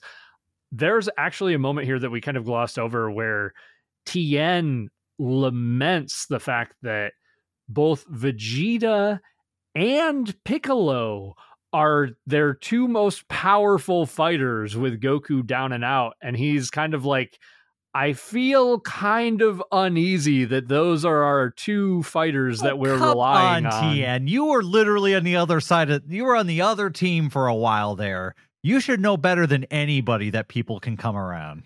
Yeah, you're right. But it's a good nod to the past that we're like, Piccolo's kind of been helping, but is he really a good guy? Like, for anybody who's watched Dragon Ball Z, just Dragon Ball Z and not the original Dragon Ball, it's almost hard to really remember that Piccolo was a bad guy because we're just kind of told that at the beginning of Z. So for me, I agree with the sentiment. I don't know if I agree with the execution of Piccolo going all out like that, especially since we know he's changed a lot as a character. And I have to believe that to some degree, his fusion with Nail has to have influenced his personality to some degree. But at the same time, I can rationalize in the other way that he knows the decision he's about to make. And I think for me, that's more so what prompted that reaction is yes, this is a big decision and he's not comfortable talking with people about it. So, this is a distraction. Screw off. Like that's the flip side of the coin. And so that's absolutely believable because the decision that, well, we'll just go ahead and say it. The decision that Piccolo's dealing with right now is whether he wants to fuse with his other half, which is Kame, because they were both born from the same being. He was the evil, or I guess the son of the evil that was expelled from Kame. I really like, too, Krillin is kind of the one who immediately pieces all of this together. He's like, look, Piccolo's flying off towards Kame's lookout. And even though Piccolo hates Kame, this is his last resort. He's kind of like, I need more power. I need to help. Admittedly, probably going through his head, I need to help save my friends, save the world instead of take it over. And so I'm going to do the one thing that I absolutely do not want to do, and it's merge back with Kami. And being a being who was spawned from pure evil, can you imagine how disgusted he would feel in himself, knowing that he's going to make an ultimate sacrifice to help the world? Oh, you know that probably just like tickles his spine in a bad way. It's fucking wild. I mean, honestly, I think that this is the completion of Piccolo's arc in turning to becoming a good guy. Basically, he absorbs quite literally the good side of himself once more, and is, like you said, is doing this to save the planet, save the people that he now clearly cares about. This is the full change for his character. Well, that full change is going to have to park it for a little bit because when he arrives at the lookout after an awkward greeting, Kame actually refuses to fuse with Piccolo because they have not yet determined that the androids are an apocalyptic threat to the world. They actually haven't really done anything that evil yet. And on top of that, they actually spared all the Z fighters' lives. So they really haven't shown any precedent that would say that this fusion does need to actually happen. Yeah, and I mean he's not exactly wrong. And I mean, like Trunks said, maybe if Goku gets up between all the Super Saiyans and the not yet quite Super Namekian, they could beat up all of the androids. So Piccolo pops a squat and just basically is complaining to Kame about how, wow, I guess we're going to wait for, all these people to die and all these bad events to unfold before we fuse. That's great. That's awfully guardian of the earth of you. Well, the androids, don't worry. They're doing some real evil stuff while all this is going down. They steal a car. Hey man, it's theft. That's against the law in most places. I don't know. It's kind of part of me thinks that they're doing these hijinks because they're just like Dr. Giro, right? They're probably built from humans that are young, and so they're doing immature things. So because they go out of their way to talk about how they're young, and so I feel like they're doing young things that young people would do. Yeah, absolutely. And I mean, we've already kind of seen, having watched History of Trunks, the androids, they get bored. Like they're trying to find ways to entertain themselves, and this is kind of the start of that, right? When you are the most powerful beings on the planet, like you got to find ways to entertain yourself with that somehow. Mm-hmm. Well, at this point, Trunks, Krillin, and eventually Gohan all arrive at Goku's house. And the news is given that the androids are, woken up and they're coming for Goku and they need to pack everything up and take Goku to somewhere safe, which I guess is Kame house. Because where's the second place they would look if he's not at his own house? Kami house. So that's where they decide to go. And I think that wraps that episode up, unless you got anything else to add. No, I think that takes us into episode 67. Which is One More Time Machine? Bulma unveils a mystery. And we kind of get this moment where they're flying Goku off on this plane that they got him on. And Trunks, Krillin, Gohan, Yamcha, and Chi-Chi all more or less discuss multiverse theory for a little bit. And they asked Trunks what his mission was while using the time machine, because obviously none of these things happened in his timeline. So nothing he does here actually benefits him. And I actually like this answer. I think this is actually a fantastic answer. And it's that he traveled back in time so that way he could utilize Goku to either find a weakness in the androids, that way they could exploit it, or maybe even bring Goku back to his own timeline to help defeat the androids. Yeah, and there's actually another answer on top of that too, and I like that part. But he first starts out by saying that him and his mother, future Bulma, they will just feel better knowing that there is a timeline out there where the earth is not ravaged by these monsters, where people do not have to be killed and be hunted by these androids and suffer at the hands of them. Both Trunks and Bulma are like, we just want a universe, any universe, where they don't have to deal with what we've dealt with our entire lives.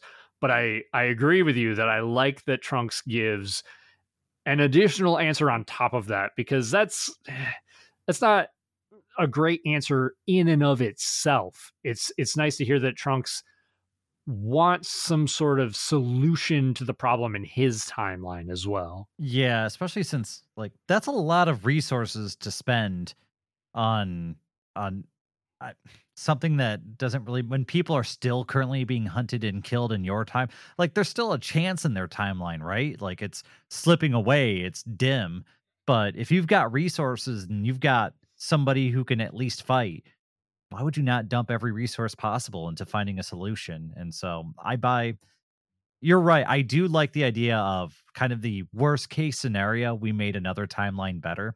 I like that as kind of an auxiliary benefit. It's a secondary benefit of, well, at least there's this, even if we don't save our timeline, which is our primary focus, the secondary effect is still, we still feel good about that. There's a timeline where these damn androids lose. Yes, exactly. I like that altruism there, but they're also very pragmatic. Yeah. Well, Trunks even takes a moment to kind of contemplate whether traveling to this timeline even made a difference. Everything is so screwed up. The androids are stronger. There's more of them. And I do like that he's kind of comforted by all the Z fighters on the plane with him. And I can only imagine that that's not an experience he really gets in his own timeline, actually having friends like that. No, absolutely not. He has his mother, but that's while future Bulma is, an excellent character, an excellent I heard he also caregiver. has a girlfriend in the future, That's a weird situation, but yeah. I don't even, not going to touch on that because Super made that a whole hot mess. But so anyway, the androids are driving around in a car. yeah, honestly, this whole episode is a little bit weird in terms of pacing. It really is. This is probably one of the weirder episodes as far as pacing. There's a lot going on, and also not a lot. Yeah, it's androids driving around a car. Vegeta throws a temper tantrum over not being special. Now, I love this. I figured you would. Maybe it's because I'm a Vegeta fanboy. But man, he's thinking on the line that 18 said specifically, where she's like, "Oh, Goku's not stronger than you. Well, I thought at least one of you were special, but I guess neither of you are." And this has him pissed. The fact that he's literally throwing a temper tantrum over not being special is hilarious. It's so funny, but it's also so Vegeta. It's to me, it's comedy that's in line with his character, and I think it's so good. 100%. I mean, again, all of this ties back to the fact that Vegeta grew up as a child, hearing this legend of the Super Saiyan and being like, Super Saiyan is the peak, the pinnacle of power. Nothing can beat a Super Saiyan. And he finally reaches that level. He beats one guy and then gets his ass beat by the very next person that he fights. Oh, and Vegeta had 2 chances to get revenge on his evil tyrant, and he got neither of them. Both of them were just taken right before his own very eyes. Yeah. Absolutely. But he, after coming to the end of his tantrum, he does basically give himself a pep talk and be like, "I'm Vegeta. I'm the best there ever was. I'm going to beat those androids' asses, and then I'm going to go kill Kakarot." See, and that's all he needed. He never pumps himself up, so he just needed to pump himself up a little bit more. My God. Anyway, enough with that guy. We get a scene where Krillin decides to call Bulma and give her an update on the situation, but things take a very bizarre turn here during this call. Bulma confirms with Trunks that he still has his time machine, then reveals that her company was contacted about a very, very similar sounding device that looks exactly and sounds exactly like Trunks' time machine. And so they all decide to more or less meet up and investigate this strange news. Right. And Bulma was contacted specifically because the device has the Capsule Corp logo on it. It turns into a little tiny capsule. And Bulma's like, "Well, we don't make anything like that, but I do happen to know somebody who has a machine like that." Yeah, so it kind of gets everyone's guard is a little bit up about the situation, because this is really weird. And as far as everyone knows, Trunks' time machine is the only time machine they know about. Right. And so Bulma basically says, like, "Hey, I'm going to go check this thing out. Why don't you come out there and meet me so that we can look at it together?" So Trunks and Gohan fly out to the destination that Bulma had indicated to them. And they do, in fact, end up finding what looks like a time machine. And, they're kind of thinking like, well, maybe it's another time machine, because Trunks actively pops out his capsule and sets his time machine next to it. The one that they found is, of course, covered in moss and it's a little bit beat up, but he wipes some of the moss off and reveals the word hope written on it, which was written there by his mother in the future. Yeah, so at this point, this isn't just a similar time machine. This is the same time machine as Trunks. And weirder still, this time machine It appears to have taken damage, but the damage was from the inside of the time machine firing a blast through the glass dome out the top. And weirder still, there's a strange alien egg inside of it. What the heck? Yeah, and we're starting to get clues and hints to what's going on here as Bulma kind of like investigates the egg. But Trunks is trying to figure out like, okay, this thing landed here 4 years ago, which would have even been before I came back to when I defeated Frieza. So this thing's been sitting here for 4 years. Like, what is going on here? And on top of that, it left from 3 years into the future from his future timeline. So it's from further into the future from where he's from, and it ended up back before the point he traveled to. There's a lot of question marks going on with this weird thing. Yeah, absolutely. And as we get to the tail end of this episode, we actually transition over to Kami's lookout, where Kami is basically saying, I've been having this bad feeling for quite some time, and now I understand it's not the androids.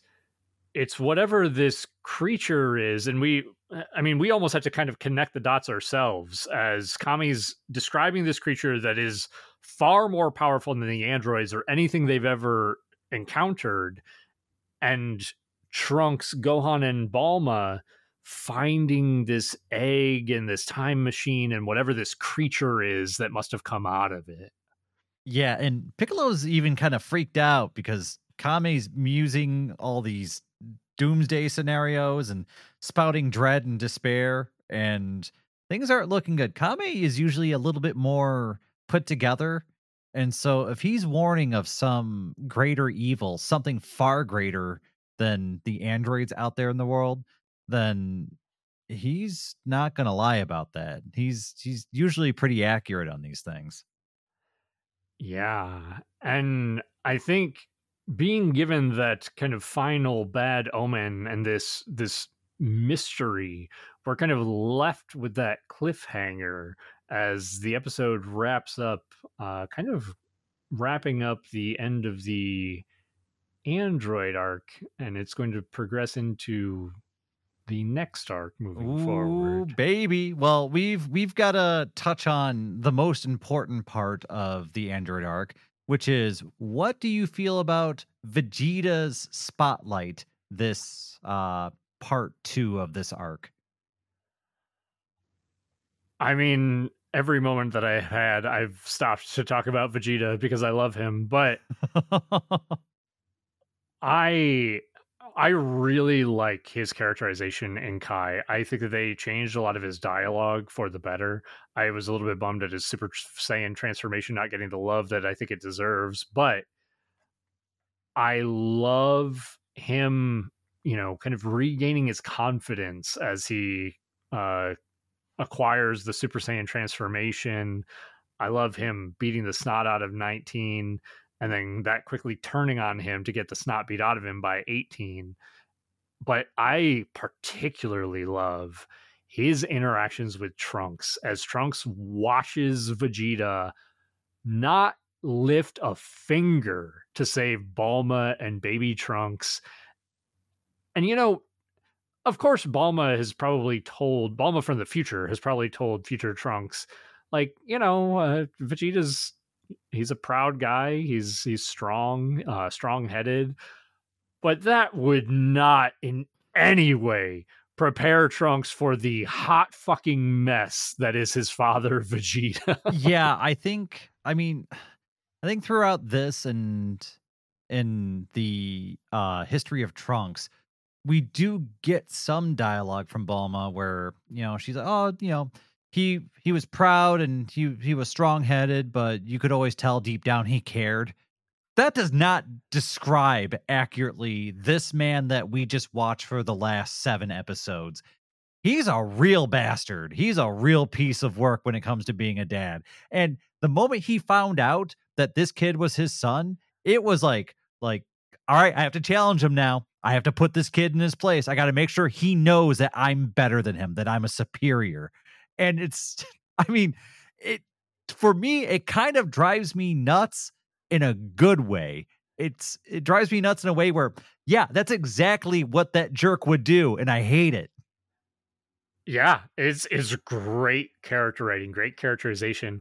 Let me float this out to you. So I kind of pointed to the fact that in my mind, I think that Vegeta was getting those digs in at Trunks, at Future Trunks, because Future Trunks had kind of hurt Vegeta's pride and made him feel small, inadequate, not powerful because Trunks. I think breathing near Vegeta hurts his pride. But Vegeta basically is trying to get back at Trunks for having his pride hurt.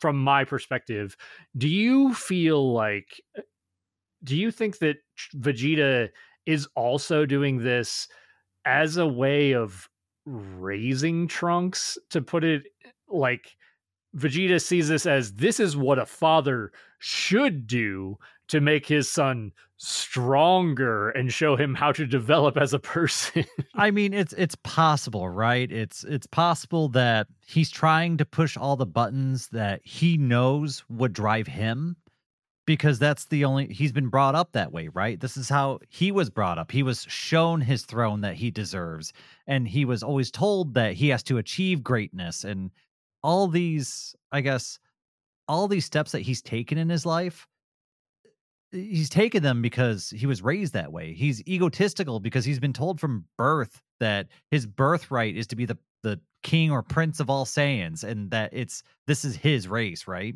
He doesn't understand being raised outside of that really bizarre niche category of extreme ego. And so I guess if you're trying to push your kid, you're going to push your kid in the way that you understand, which is, all right, I'm going to press the ego buttons. I'm going to push him forward that way. And I mean, if these two were together for long enough, I can only imagine that Trunks would probably start warping into being like Vegeta, being raised like that. I mean, in a way, we do get to see that in Kid Trunks. I mean, this is of course far in the future, but we've watched Dragon Ball Super. You do get to see what a Trunks who's raised by Vegeta looks like. He is much more selfish. He is more egotistical, whereas Future Trunks is, selfless. I mean, in many ways, he's heroic. He wants to help and save people. Kid Trunks is not that at all. Yeah, it is night and day, right? It's Kid Trunks he's a little bit of a spoiled brat, and I'm glad these characters are written this way because it absolutely makes sense. I mean, Kid Trunks, it's not like he's missing a meal, right? He's got probably everything he could ever want and more. And on top of that, he's hugely powerful, and most of the world's peace is maintained by all your best friends, so you got nothing to really worry about. There's no real pressure on that kid. Whereas Future Trunks, I mean, every day is a life or death battle. Now, I will criticize Vegeta for not being able to empathize with Future Trunks really at all on any human level. Gosh, I don't know, he's like a cat or something who only knows how to talk to you in ways that cats talk. Like, he can't see outside his own bubble. Like, yeah, sure, maybe in his own weird demented universe, he's being kind and he's doing the right thing. But oh my gosh, dude, like, branch out a little bit. I kind of love the idea that, like, what we're talking about, that this is also, while Vegeta is probably also trying to like stick it to Trunks for, hurting his pride, that this is Vegeta's way of giving some sort of tough love and trying to push and raise his son, even his future son. And maybe that's just how Saiyans in general raise their kids. I don't know. Like, that could be culturally just what his race did. And so from a human perspective, that probably does seem very alien and harsh and cold. But from a Saiyan's perspective, that's just parenting. I have no idea. We've seen very little of King Vegeta, Vegeta's father and their interactions. So yeah, you're absolutely right. Maybe that's exactly how King Vegeta raised Vegeta, and that's he's basically just doing what he was taught to do. So And for actually, if you asked Vegeta, he'd probably tell you that he was being nice, like he held back. He could have punched Trunks in the gut like a long time ago. So, he's actually like kind of being a soft father. I agree. I actually really like the detail that there are multiple confrontations between Trunks and Vegeta before Vegeta lays hands on Trunks. Like Trunks pushes him to that limit. So, like you said, in some ways, it is Vegeta holding back or being kind. Yeah. So just to reiterate, it drives me nuts. It makes me want to scream, but it's all done correctly. Like that is exactly what I would expect Vegeta to do. So it's absolutely in line in character. I probably wouldn't change much, if anything. Um, but oh my god, I just want to yell at my screen sometimes when I'm watching it. Yeah, I mean, to your point, Vegeta is not acting the way a person should act, right? That's not how you should raise your child. That's not how you should treat another person, even if you feel like they've wronged you for some weird reason. The reason that I like Vegeta is because he's written very well to be a vastly flawed character, and that character writing, at least for the most part, is pretty consistent here. It can be a little one-dimensional at times, but I think if you don't look closely at the last half dozen episodes or so and see kind of the nuance that was written into Vegeta's actions, it would be easily missed. You would think he was just being a jerk, but you kind of pay attention and he's almost leading Trunks in a direction that he would like his offspring to go. But because he's Vegeta, he has to do it in the most egotistical, brutal, sane way possible. Yeah, and I mean, you mentioned it being a little one-dimensional, but yeah, I agree wholeheartedly with the second part that you were saying, is that I feel like the more that you dig into the layers, there's so many hidden meanings and reasons behind all of Vegeta's actions here. And some of it is caring for his son in his own demented, twisted way. Yeah, I mean, this is how he shows he didn't kill Trunks, huh? No, that's Yeah. fatherly love. But I will stop. I could talk about Vegeta all fucking day long. Well. The just to quickly wrap up, do you have any other thoughts about this chunk of episodes, like your general vibe for them or feel for them, the pacing, the music, just all of these as a whole? I mean, there wasn't actually a ton of combat this second part of an arc, but the couple scenes we did get, I thought it was actually very well choreographed. There's plenty of Dragon Ball where it feels like there's some fillery combat where it's half animated sort of thing where it's decent, but there might be one good sequence in a 20-minute fight. Most of the animations they picked out here felt like they were the best animations. I don't think we missed out on a lot, and we got the full context from everything I saw. Yeah, I'll never say that any of these fights are some of the best fights in the series. No, but they're like you said, for the Kai versions and the Kai cuts here, the most of the hits feel weighty, well animated. They're fun to watch. I mean, fucking watching Vegeta squat on 19's face is a phenomenal highlight of this arc. and I mean, it's a lot of this stuff is setting the table and it's different measuring sticks, and we're kind of getting everything ready to move forward. And so you don't need these over the top, big, huge fights. You need fights that tell a story, and I think all the ones that we saw throughout these episodes, I think they did just that. So there's not much I would change. Yes, I very much agree with you. I think maybe Piccolo's fight with 20 is like the weakest of the fights, and it maybe lasts a couple minutes. Yeah, and I mean, I love my boy Piccolo. Anytime it's not Goku fighting something, and then later on Vegeta, I want to see more of it. Yeah, I mean, I can't really argue with you there. We'll get a pretty good one for that coming up here That's true. shortly. That's true. So, but I don't think I have a whole lot more. But I guess the music again. There were some parts where I really didn't like it. The rest of it was fairly middling, which is how I it's didn't been through notice most it. of Kai. I Yeah, mean, that's my thing. I guess the they not having theme music or a soundtrack for Vegeta's transformation. When you pointed it out, that it's like something clicked in my head. I was like, oh, that's what was missing from there. But outside of that, the music was fine. Man, they really should have gotten Vegeta theme music, but I think we beat that to death. yeah. I mean, I agree with you though. That is a big point for me. Um, Otherwise, I think this arc has been really well done. There are just a few key moments that I was like, oh, that was done better in the original. Yeah, and I mean, that's been fairly consistent throughout Kai, where there are some big moments where they don't have the same gravitas, and then there's some pacing issues that keep rearing their ugly head. But I'm kind of getting used to it at this point, and it doesn't bother me as much as it did initially.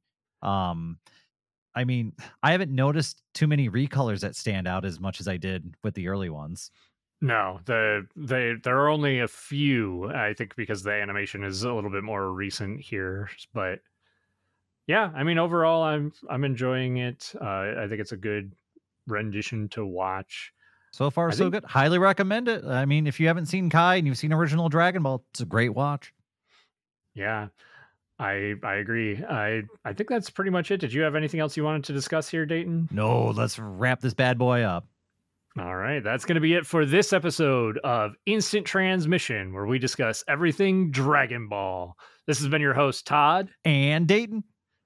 Be sure to join us next time as we push the Goku button in Oh! part 1 of the Cell arc. Dr. DeRose found a new home in Hiffle, while the remaining androids are on a slow and moseying trail to murder Goku. But worse than that is this mysterious person? Thing? From the future using Trunks' time machine? What creature could scare Kami even more than the threat of the androids? Will Goku recover from the heart virus in time to join the fight against 17 and 18? The fuck's a Hellzone grenade? Find out next time. And to all our fellow Dragon Ball fans, stay safe out there, and remember to keep rocking the dragon.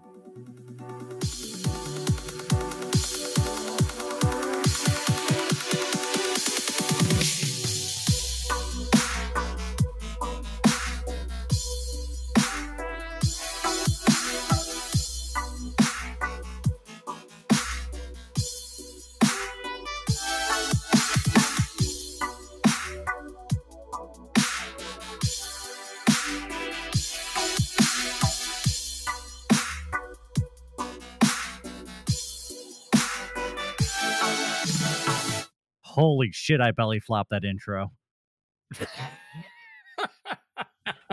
Never even noticed. You're good to go.